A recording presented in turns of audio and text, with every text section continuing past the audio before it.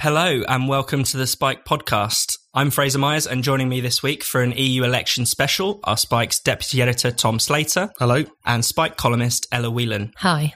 Coming up, we'll be looking at the results in the UK, the wider European picture, and what's next for the EU. Both Labour and the Tories having historically abysmal results. Angela Merkel's Conservatives have made pretty significant losses. The surging popularity of the Green Party. Spare a thought for the old big two parties in France who've been wiped out. The rise of anti-EU forces. In Italia, Marine Le Pen è primo partito in Europa. In Francia, Nigel Farage è primo. We voted to leave in a referendum, and we haven't. 3 years after the vote to leave the EU, and 2 months after the planned departure date, Britain was never supposed to take part in these EU elections. Unsurprisingly, the results were explosive. The Brexit Party romped to victory, winning 32% of the vote. The Brexit Party won in every region of the UK, apart from London and Scotland, and Northern Ireland, where it didn't stand any candidates. It returned 29 MEPs, making it the single biggest party in the European Parliament. In a surprise second place were the Lib Dems, the bollocks to Brexit party. The Lib Dems came top in London and won 20% of the vote nationwide. The two main parties, meanwhile, were slaughtered. The Conservative Party came in fifth place with a measly 9% of the vote, a historic low for a governing party, while Labour came in third place with just 14% of the vote.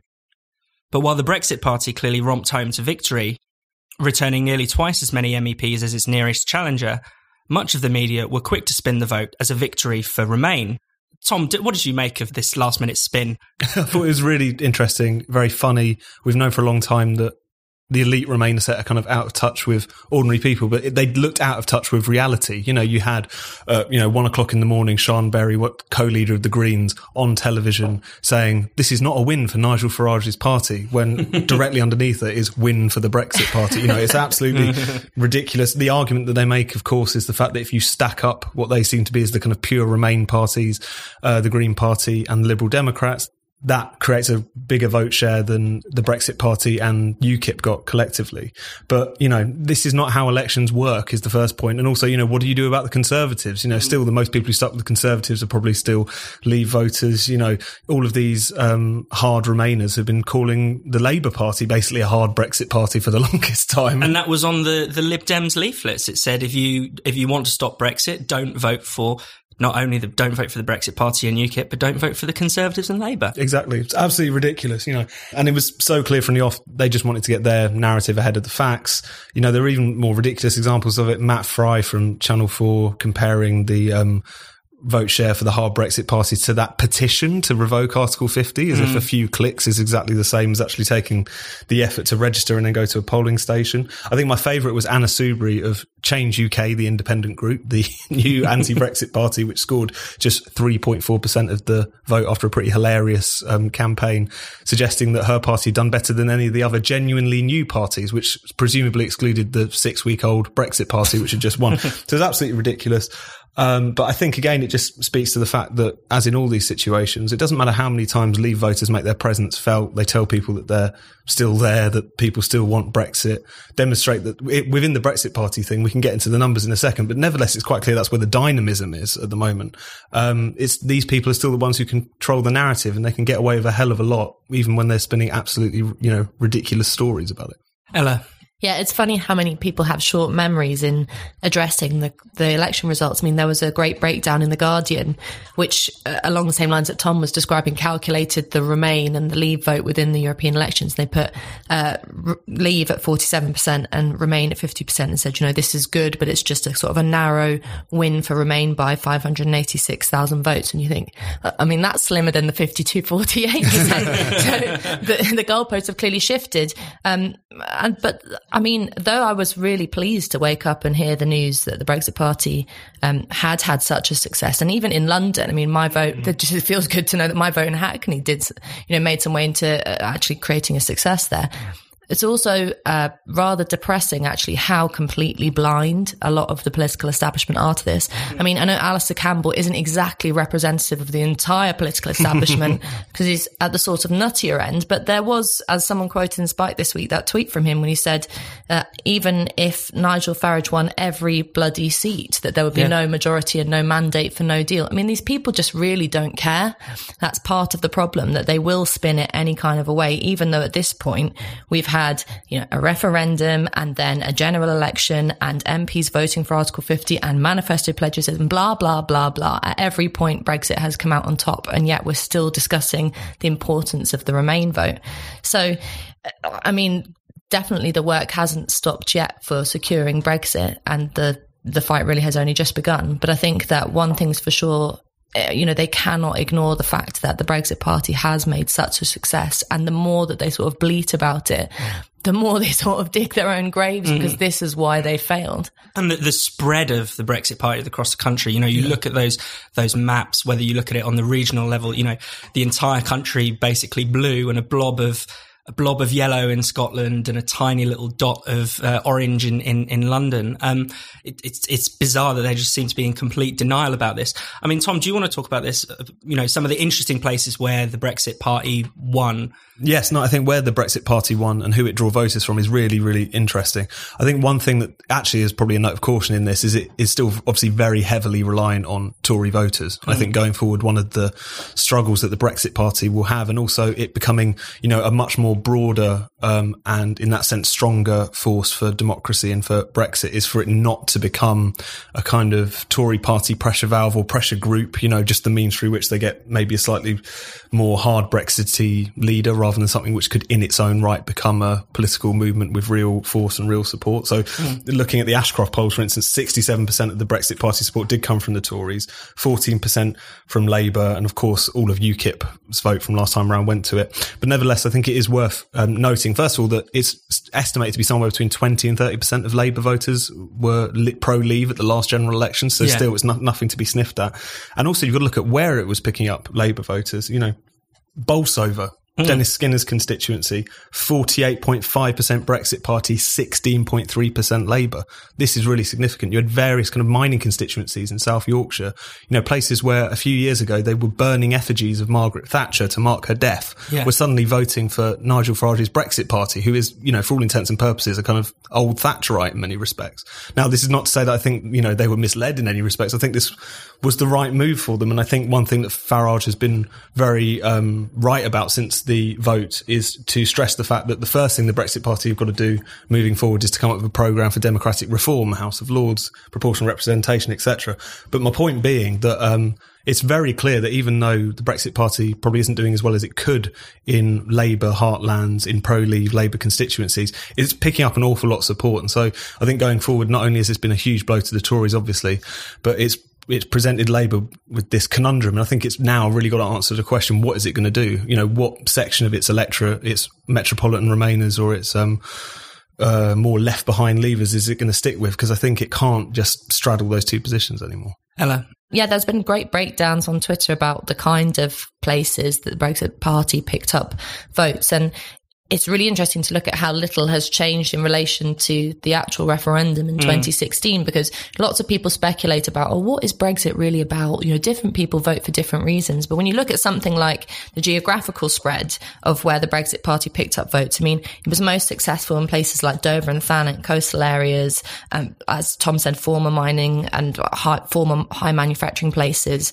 like Wigan and Dudley. And who did best in kind of the Oxford and Cambridges and university towns? It was the Lib Dems. So there's that very much that split between the somewheres and the anywheres. The more deprived areas of the country are more supportive of Brexit and more supportive for a vote for change, and the more affluent areas are anti-change and pro-status quo. Kind of that's where the Lib Dems picked up. So in terms of that, it's a reassertion of the fact that whatever you can say against Brexit in relation to slurs about immigration or Little Englanders or stuff, there's a definite class line here, and there's also a definite line here about the need for political change. But then again, I don't think the Brexit Party had a massive fight on its hands. In many ways, it was really quite an easy thing to sweep up votes, not just because the other parties were so pathetic. I mean, as the election results were rolling in, Heidi Allen from Change UK came out and was asked, do you want to, side up with the Lib Dems because it looks like you're going to do really badly? And she said, oh, well, I would like to be in the same vehicle. And then when she was asked, well, does that mean the same party? She said, yeah, I don't know. This whole kind of partisan politics thing kind of confuses me. So, I mean, it wasn't exactly like they were facing a kind of mammoth challenge. And I think it's interesting to look at the turnout, which really wasn't drastically increased since 2014. It was about 36.9%, and less than the 17.4 million number of Leave voters actually voted in the referendum. Nevertheless, despite that, relatively stagnant turnout, Brexit still came out on top. And it was interesting to see that the turnout was actually increasing in Remain areas and depressed in Leave voting areas. And nevertheless, the Brexit Party came on top. But I really agree with you. I mean, it was clear that the main parties basically vacated the stage in many ways. The Tories, barely put together a campaign. There's footage of basically one rally with people standing around awkwardly, looking more like a funeral than a political rally.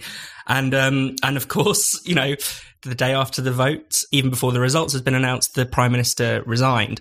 My worry is that the Conservative Party will just blame all of this on Theresa May. She's a bad leader, but actually, the party itself is fine. That, for me, is one of the dangers moving forward. The one message we should remember, and this is something which you see across Europe as well, is that a big part of this story as well, and why you saw the Lib Dems do well, and why you saw the Greens do so well as well. A big chunk of the Lib Dem support came from the Tories as well. It wasn't just angry Remainers moving away from Jeremy Corbyn. Is the fact that the main party system, the two main parties created by our first past the post system, are just completely discredited at this point. And even people of a more, shall we say, pro-Remain, metropolitan, bourgeois extraction don't trust these parties to actually, or certainly not the Labour Party in particular, to be a vehicle for Remain even. So that's something really interesting going on, was that even in, the relative success of the Green Party and the Liberal Democrats, you're still seeing something really interesting take place, which is this fragmentation and this kind of de-alignment of the old political system. And so even in that, I think we're seeing we're seeing those new fissures open up, which in and of itself is quite useful, because the big problem with the two-party system at the moment is that it does not reflect the main cleavage in the country, which, as we all know and we all talk about all the time, is Remain versus Leave. Both the Tories and Labour, in their different ways, have tried to straddle that divide, try to kind of smother it, and try to go back to the old politics very unsuccessfully. So even in the kind of rise of the Lib Dems and the Greens, I think this is just the inevitable consequence in this election of the fact that this is the Brexit issue is what we're all polarised around now. And I think finally we can start to see those debates and kind of tensions fought out a bit more clearly going forward. Talking of discredited parties and figures, I mean, one of the big stories of the night was the total collapse of UKIP, completely usurped by the Brexit Party. But also people were watching the North West to see whether Tommy Robinson was going to be elected. And, he failed that test quite miserably. Ella, I don't know if you want to say something on that. No, remarkable fall for UKIP. I mean, they lost 24%. Since the last election. I mean, that no longer can anyone talk about the kind of anti-immigrant nature behind Brexit or the rise of UKIP or anything like that. It's done, right? So let's close a chapter of that book. But the Tommy Robinson thing is interesting, but I think it was inevitable, because this is a guy who never really had a very clear plan on Brexit. He's the sort of he's just a shock jock guy, and didn't manage to sway voters who have quite a serious position on this big political issue. I think he really underestimated both the intelligence and the seriousness of voters in that area. But I mean, while he lost, I think that there's been a more depressing reaction against his loss. I've read this article by Nick Lowles from Hope Not Hate, who detailed and claimed that Hope Not Hate's campaign was what beat Tommy Robinson. So it's quite clear that it wasn't Hope Not Hate, targeting the sort of nice houses with the nice gardens with the nice people in it who don't like Tommy Robinson that won it. It was because he didn't have a serious position on Brexit that people wanted to listen to. So never mind your campaigns against hate and all that kind of thing. It's serious politics that beats people like Tommy Robinson. So moving on to the rest of Europe, for the first time time in the European Parliament's history, the two largest groups in the Parliament, the centre-right EPP, European People's Party, and centre-left S&D, Socialists and Democrats, lost their traditional majority. They suffered significant losses across the continent, the EPP losing 4.5% of the vote and the S&D losing 6.4%. There were also a few gains for the Liberals, around 4.1%, largely boosted by President Macron's En Marche party joining the ALDE group. And the Greens also made modest gains of around 3.1%. But most significant, of course, was the populist wave, which showed no signs of crashing. National populist parties topped the polls in Britain, as we've just discussed, but also in France and Italy, two major EU countries. So let's talk a bit about the rise of the populists first. The way the media has presented this is that the populist wave has been halted, basically. Yeah. But I'm not sure that's quite correct. Tom, what is your view? No, I think that's a very boss-eye kind of reading of this. I mean, first of all, because as you just pointed out, you have populist parties topping the polls in three of the most significant EU countries. You know, this is huge. You know, you've got France and Italy and Britain delivering people to the European Parliament who either want to, you know, completely rewire the whole thing or leave it altogether. That's incredibly significant. I mean, it's fair to say that there are populist parties, particularly right-wing populist parties across Europe who underperformed or at least didn't meet expectations. Yeah. The Alternative for Deutschland, of course, did better than it did in the previous Euro elections, but didn't do as well as it did in the recent general elections. There was some talk about Vox, this new far-right party in Spain, doing incredibly well. It took a couple of seats, which is significant, but not meeting those original expectations. The Sweden Democrats, despite causing a big upset at their general election, again came third.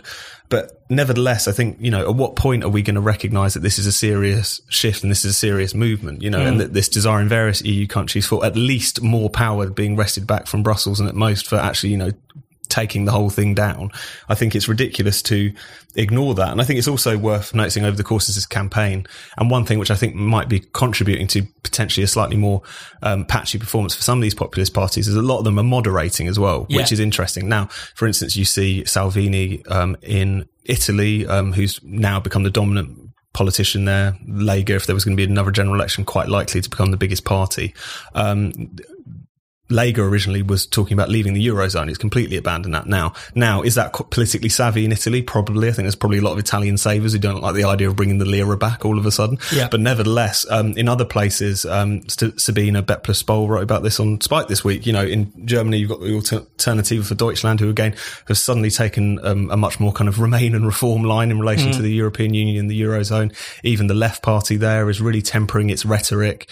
And I think that does hit distinctiveness. Now, will that mean that would have automatically meant a lot of these parties would have done a hell of a lot better, came top? Potentially not. One point we constantly return to on this podcast is that with some exceptions, a lot of these populist parties are kind of blunt instruments. They're not really ideal, nor do they perfectly fit around this new desire for change. A lot of them are necessarily kind of hard right throwbacks because they're the only kind of machinery around that people can wield against the establishment. So it doesn't surprise me at all that a lot of these places aren't fully taking off. But on the broad picture, I think it's absolutely ridiculous to pretend like this is a clear indication that the populist wave is suddenly rolling back, you know, particularly when we've got this huge fight that's going to only escalate now between Italy and the Commission. I think it's, you know, it's wishful thinking to a ludicrous degree to think that this isn't something which is real and growing and not going anywhere. Absolutely. And I think what people are missing when they, you know, yes, there hasn't been a huge explosion in, you know, a dramatic rise in populists, but they now are simply an entrenched part of the political landscape. And one significant thing is that they have outlasted, in many ways, the migrant crisis. The migrant crisis was, you know, the populist issue, but that peaked in 2015, 2016. And yet populist parties are still very much part of the landscape. And another interesting thing is the way that they are kind of, in some ways, there are some populist parties are doing better than others. And in some countries, populist parties are replacing each other. So in Italy, you have, you know, the League suddenly coming on top, overtaking the position of the Five Star movement. They're, you know, governing coalition partners. In Holland, you know, Thierry Baudet's Forum for Democracy has kind of in the polls replaced Geert Wilders' PVV. The populist sentiment isn't going anywhere. And in countries like France, countries like Italy, there actually is no longer really a left-right spectrum, but in, both elections in France in particular, the presidential election, these European elections were fought on the terrain of populist and anti-populist. Yeah. So this is not going anywhere anytime soon. I think it might also be a sign, not just of it not going anywhere, but this is the start of something. But I think a lot of these European countries are sort of just a bit behind the UK, and it's quite clear movement towards a kind of Brexit-orientated politics. If you look at Germany, for example, I mean, Sabine Beppler-Spar's article is great at detailing that kind of the way in which not just the fact of the AfD, even though it didn't do fantastically well, but also the fact that the way that the Christian Democratic Union fell 6% and the SDP fell 11%. And that was in the context of, as Sabina writes, Berlin Central Station being plastered with the EU flag for days on end, with pro-EU leaflets being put out on trains. Even as she writes, the German Protestant Church telling its churchgoers with information about how important voting for you. So there was a big onslaught of pro-EU campaign, and yet the main parties who have especially the SDP, have very clear pro-EU positions, didn't do very well. Not only didn't do very well, but they tanked. Yeah. And so it shows you that actually I think there's a bit of a kind of ground clearing going on in which support for the main parties is being swept away, and we have to wait and see what's going to come in that place. I mean, one of the interesting areas in which that's happening is obviously France, where you have the Gilets jaunes, who large numbers of them, in fact, I think it was a majority of them voted for the National Rally, formerly the National Front, which picked up 23.3% of the vote in the elections there. And as Christophe Guilly writes in Spiked this week, that is not simply an expression of far-right sentiments. It's actually the fact that the National Rally, as Tom says, is a vehicle for which people to express their anti-EU sentiments. So everything at the moment feels like it's kind of in flux. And while neither side, populists and all the kind of centrist technocratic parties, can claim a victory yet, certainly it's moving towards something different. Talking about the collapse of the established parties, I mean, we've spoken about this many times on this podcast, but the free fall of the centre-left in many countries is still happening and is still remarkable. The Germany's SDP not only doing very poorly in the EU elections, but also losing some of its local strongholds in the elections on the same day. The French Parti Socialiste, which was in government only 2 years ago, I mean, they knew that it would fare badly, so they actually ran in coalition with other left groups, and they still only got 6% of the vote, which is absolutely extraordinary. The Labour Party in Britain only getting 14%, their worst ever, result in a European elections. Even the radical left actually doing fairly poorly. A terrible result for Podemos in Spain, terrible result for Syriza in Greece. So that's also worth looking out for. It's also worth pointing out to some people on the left and who originally a little bit more sympathetic to the cause of Euroscepticism, who are suddenly taking these results as an opportunity to say that Britain should remain in the European Union on a remain and reform ticket. You look at those results that you sketched out, you are absolutely dreaming if you think this is ever going to happen, let alone the fact it would take basically the election of 15 socialist governments simultaneously, all completely on the same page about what sort of reforms they would want to do, even to get that stuff started. But nevertheless, I think that level of delusion, particularly we're seeing from the British left on that question, is really, really interesting. I think we should also probably quickly touch on the green wave, as it was called, which, as Ben Pyle wrote about this week on Spiked, was a bit more of a trickle when you actually look at it. So they increased their vote share across the EU by about 3%, which I'm not sure if that qualifies as a wave. I mean, it's significant. There are some places in which they did very well. Germany coming second, of course. In Britain, obviously, they came fourth. But then they had losses in Sweden, Spain, Austria. There's various places in which they now have 0 seats whatsoever. And we should also remember that ALDE, the allegedly liberal democratic bloc, actually did better than them, in these elections. So I think it's interesting that the rise of the Greens is significant. I think it does speak to that fragmentation of the more mainstream vote and it going off in this direction. But again, the fact that on the BBC, on most places, the story of the night was the green wave, despite the fact that's only part of the story, I think was interesting way in which all the coverage was rolling. Yeah, I mean, and it's a phenomenon confined solely really to Northwest Europe. And it was interesting to see the Greens come fifth in Sweden, as you alluded to, the home of Greta Thunberg.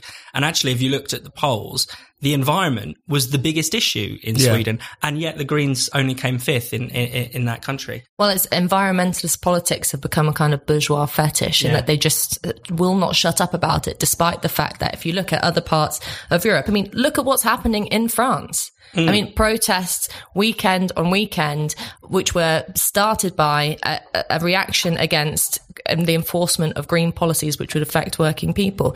Look at Italy, which is crippled by the rules on the budget from the EU, which wants to do some drastically new things in relation to, you know, employment, infrastructure, starting new jobs, things that make Greens wince, you know, the idea of progress. All these things are happening, which there's a clear kind of, talk about a wave, there's a clear populist wave across Europe that is against the kind of restrictive status quo measures that green politics are inherently about. And yet your Caroline Lucases, the green politicians across the continent are continuously going on about the fact that everything needs to stop, everything, no change can happen. We have to basically ignore the masses who want something very different to the elites and only listen to their cherry-picked few scientists and sympathetic politicians. So we have to understand the green vote and the kind of the dominance of the green vote in discussion about the media as a very elitist thing, because it's linked up with that anti-populist movement, and it's all about a sense of removing politics and decisions from the masses and taking it in hand to the elite. So what's next for Europe? One thing that's important to make clear is that the European Parliament is not a normal parliament. It cannot initiate legislation. Voters aren't voting for a party to form a European government and are often voting on domestic rather than European issues. But nevertheless, the elections that we've just talked about, really provide an important snapshot into public opinion and can have a major impact on domestic politics. So already, after its dramatic loss in the EU elections, the Syriza government in Greece has called a snap election that it looks very likely to lose. Salvini's triumph in the Italian elections, where his League party overtook his coalition rivals, the Five Star Movement, that has already started to destabilise their governing coalition. Five Star leader Luigi Di Maio has called a confidence vote on himself. So we should, be watching that very closely to see what happens there. And in Brexit Britain, of course, the runaway success of the Brexit Party could well push the next leader of the Conservatives to embrace a no-deal Brexit. Let's talk about the Tories first. I mean, Ella, what effect do you think the success of the Brexit Party is going to have on this leadership? I want to call it election. It's a bit of a circus at the moment, I think. I tell you what, it is the hardest thing to try and muster up any kind of interest in who's going to be the next Tory leader, simply because the party is just such a laughing stock at this point. I mean, there are 11 candidates. So far. All as good as each other. There are several waiting in the wings who are considering throwing their hat in. But it's important to note that every single one of those 11 candidates, ranging from Boris Johnson to Michael Gove, Esther McVey, Andrea Leadsom, Kit Malthouse, all of them voted for Theresa May's deal at some point.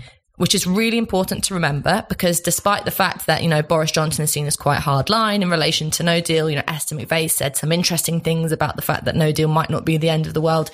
They have all at one point voted, on a compromise of Brexit. So the extent to which I think we should trust any of them is limited. But one thing's for sure, I think they now need to realise that the general sentiment in the country from, Remainers and Leavers, despite what we've just been talking about, the block of sort of Lib Dem support for a very hardline anti-Brexit, is that in one way or another, we need to get this done. And so that D-date, the 31st of October for Brexit, needs to not just be, seen through, but it needs to be seen through in a way that is satisfactory. And, for us in this podcast and for many of our listeners, that is a no deal.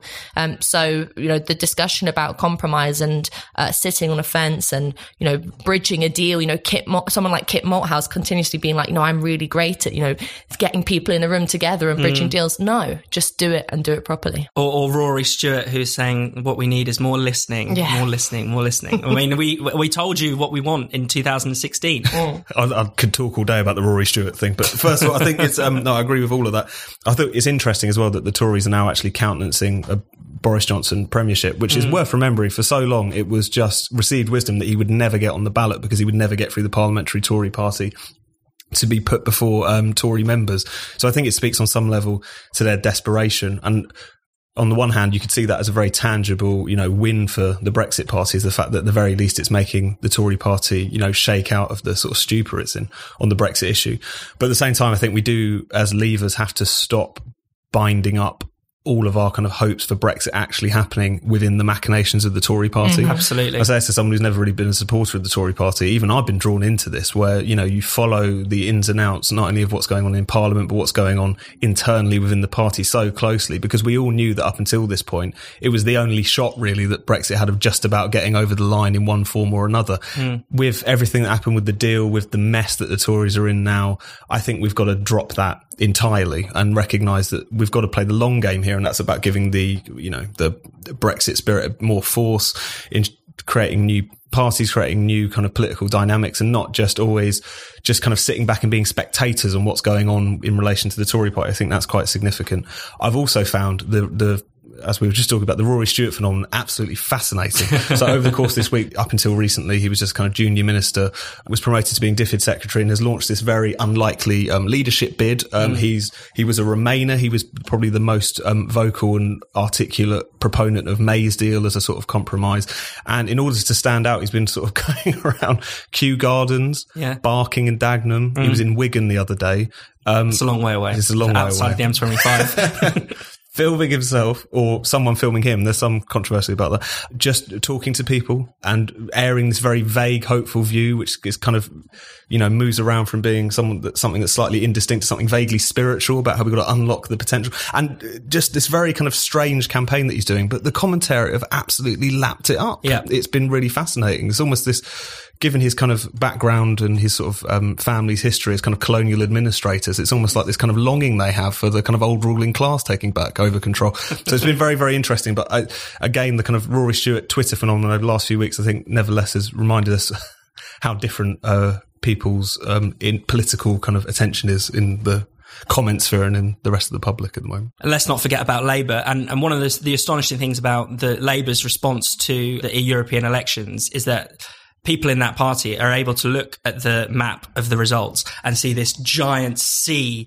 of Brexit party blue. And then they, of course, draw the conclusion that Labour should become a more explicitly Remain party and should vow to back a second referendum. I don't know if anyone has any thoughts on that. Well, we've been saying on this podcast and elsewhere on Spiked for, years now that the Labour Party has, you forget how long it's been, that the Labour Party was asked to make a choice, and it's made its choice, and its choice is the kind of metropolitan elite Remain side of the divide.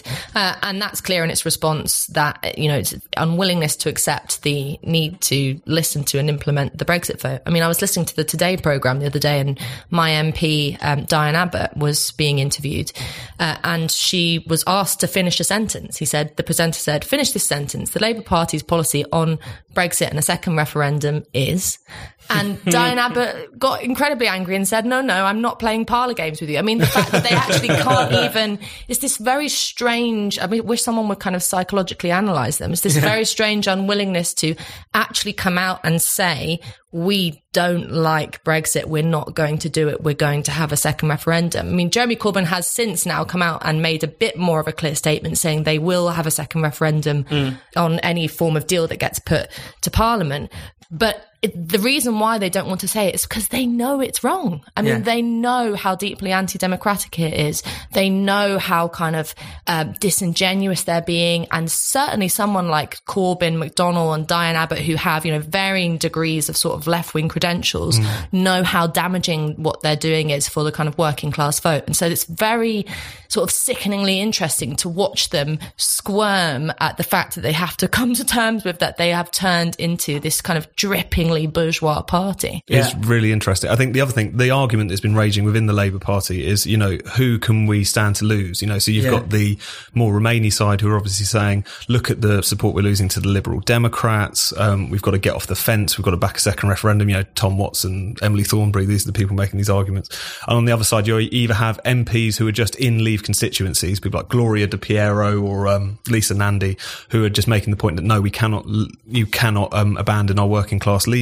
I think it's entirely possible that both of them are right. On the one hand, if they do even go down this incredibly soft Brexit route, they're going to really alienate the kind of, not just the FBPE crowd, but, kind of metropolitan Remainers in general. Of course, since the 2017 election, their electorate is far more middle class and far more Remainer than it was previously, which is important to remember. But at the same time, it's not clear that Labour has a winning majority and a winning coalition without working class leavers either. 78% of the 45 seats it wants to gain or it would need to gain off the Conservatives to win the next general election voted to leave, So a lot of these very key seats are really important. But also on the broader point, the Labour Party exists to represent the people in places like Bolsover. Yeah.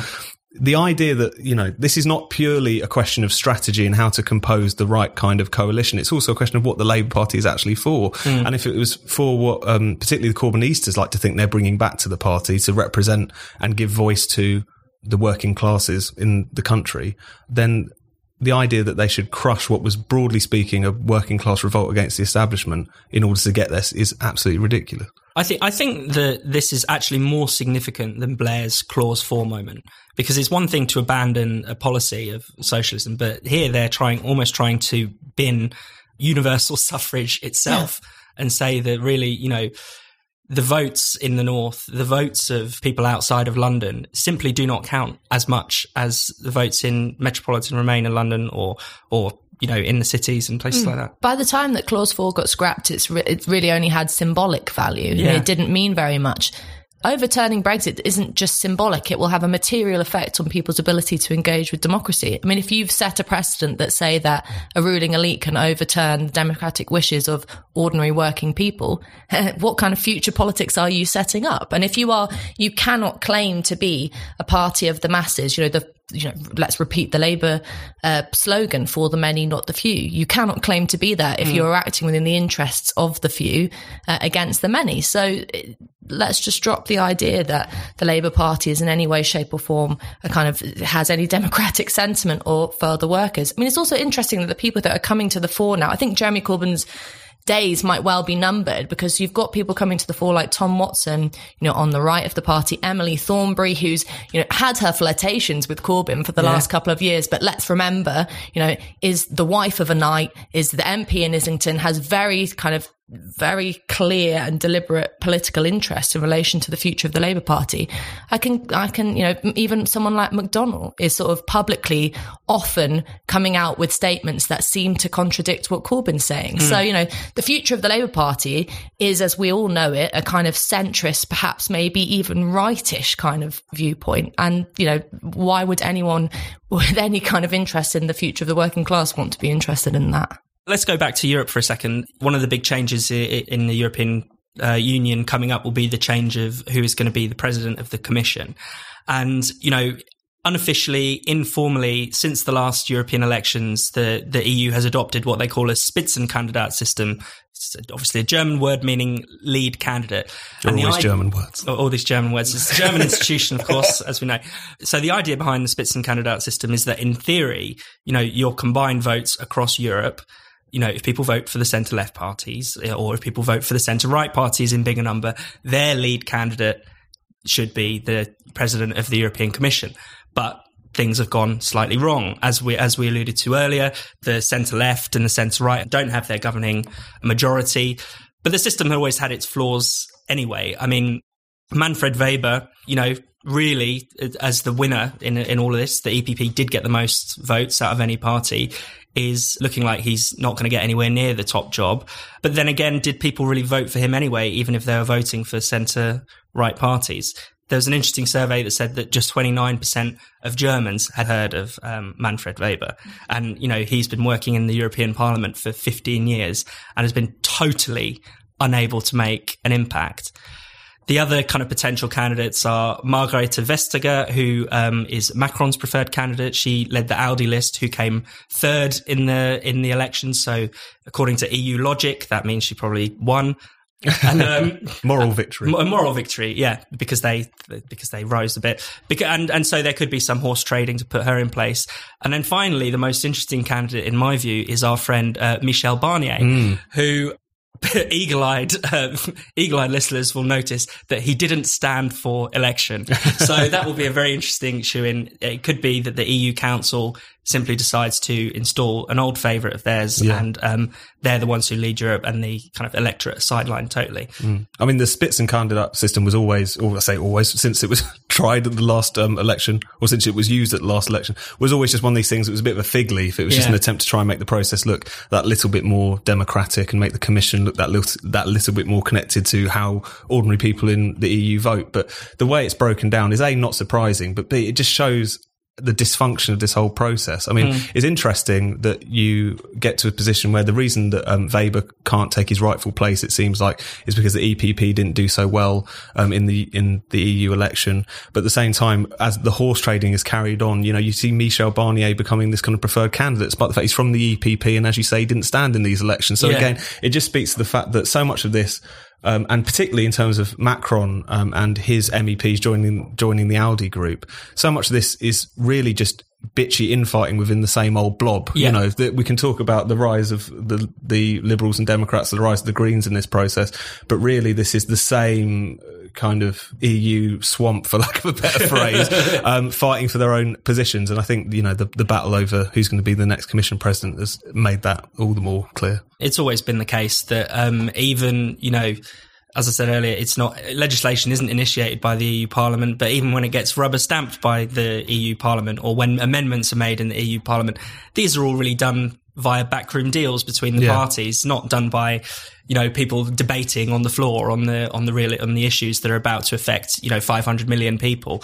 So, I mean, even though there might be some new configuration in that leads to support for the, head of the European Commission that might feature a sort of semi-coalition between left, right, centre, maybe even Green. Nothing really has changed as a result of these elections. But I think what has perhaps changed is the ability of people to be aware of what actually goes on within the EU, even if it's just from, as I watched the documentary Behind Europe, which was just a fascinating insight into everything you ever feared and dreamt about the EU, that it's basically just a small bunch of people making deals over coffee or late night meals. And it's incredibly bitchy and it's incredibly snide. And, it's sort of in many ways actually incredibly apolitical. It sort of is just a sense of making sure that things are technocratic, what works, rather than what people actually want. I mean, for the future of a kind of populist wave in Europe, there has been talks about there being linked up between, Salvini and Marine Le Pen, and questions over whether Farage will link up with that sort of right-wing populism. And I think that those of us who want to see a kind of left-wing populism might think about how we can work within that. But certainly something has started, and the genie has been let out of the box in many ways, that you cannot quell this populist surge. I think what we should be pushing for, those of us in Britain, is a more, saying, okay, we want Brexit, we're going to get Brexit, hopefully, but now it's time for a Frexit, a Grexit, and a Rexit, push for a kind of internationalist approach to an anti-EU stance, and let's see where it takes us.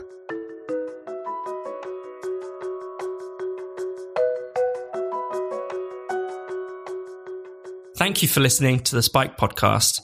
If you enjoyed the show, why not give us a rating and a review, and don't forget to subscribe. For more Spike content or to make a donation, just go to spiked-online.com.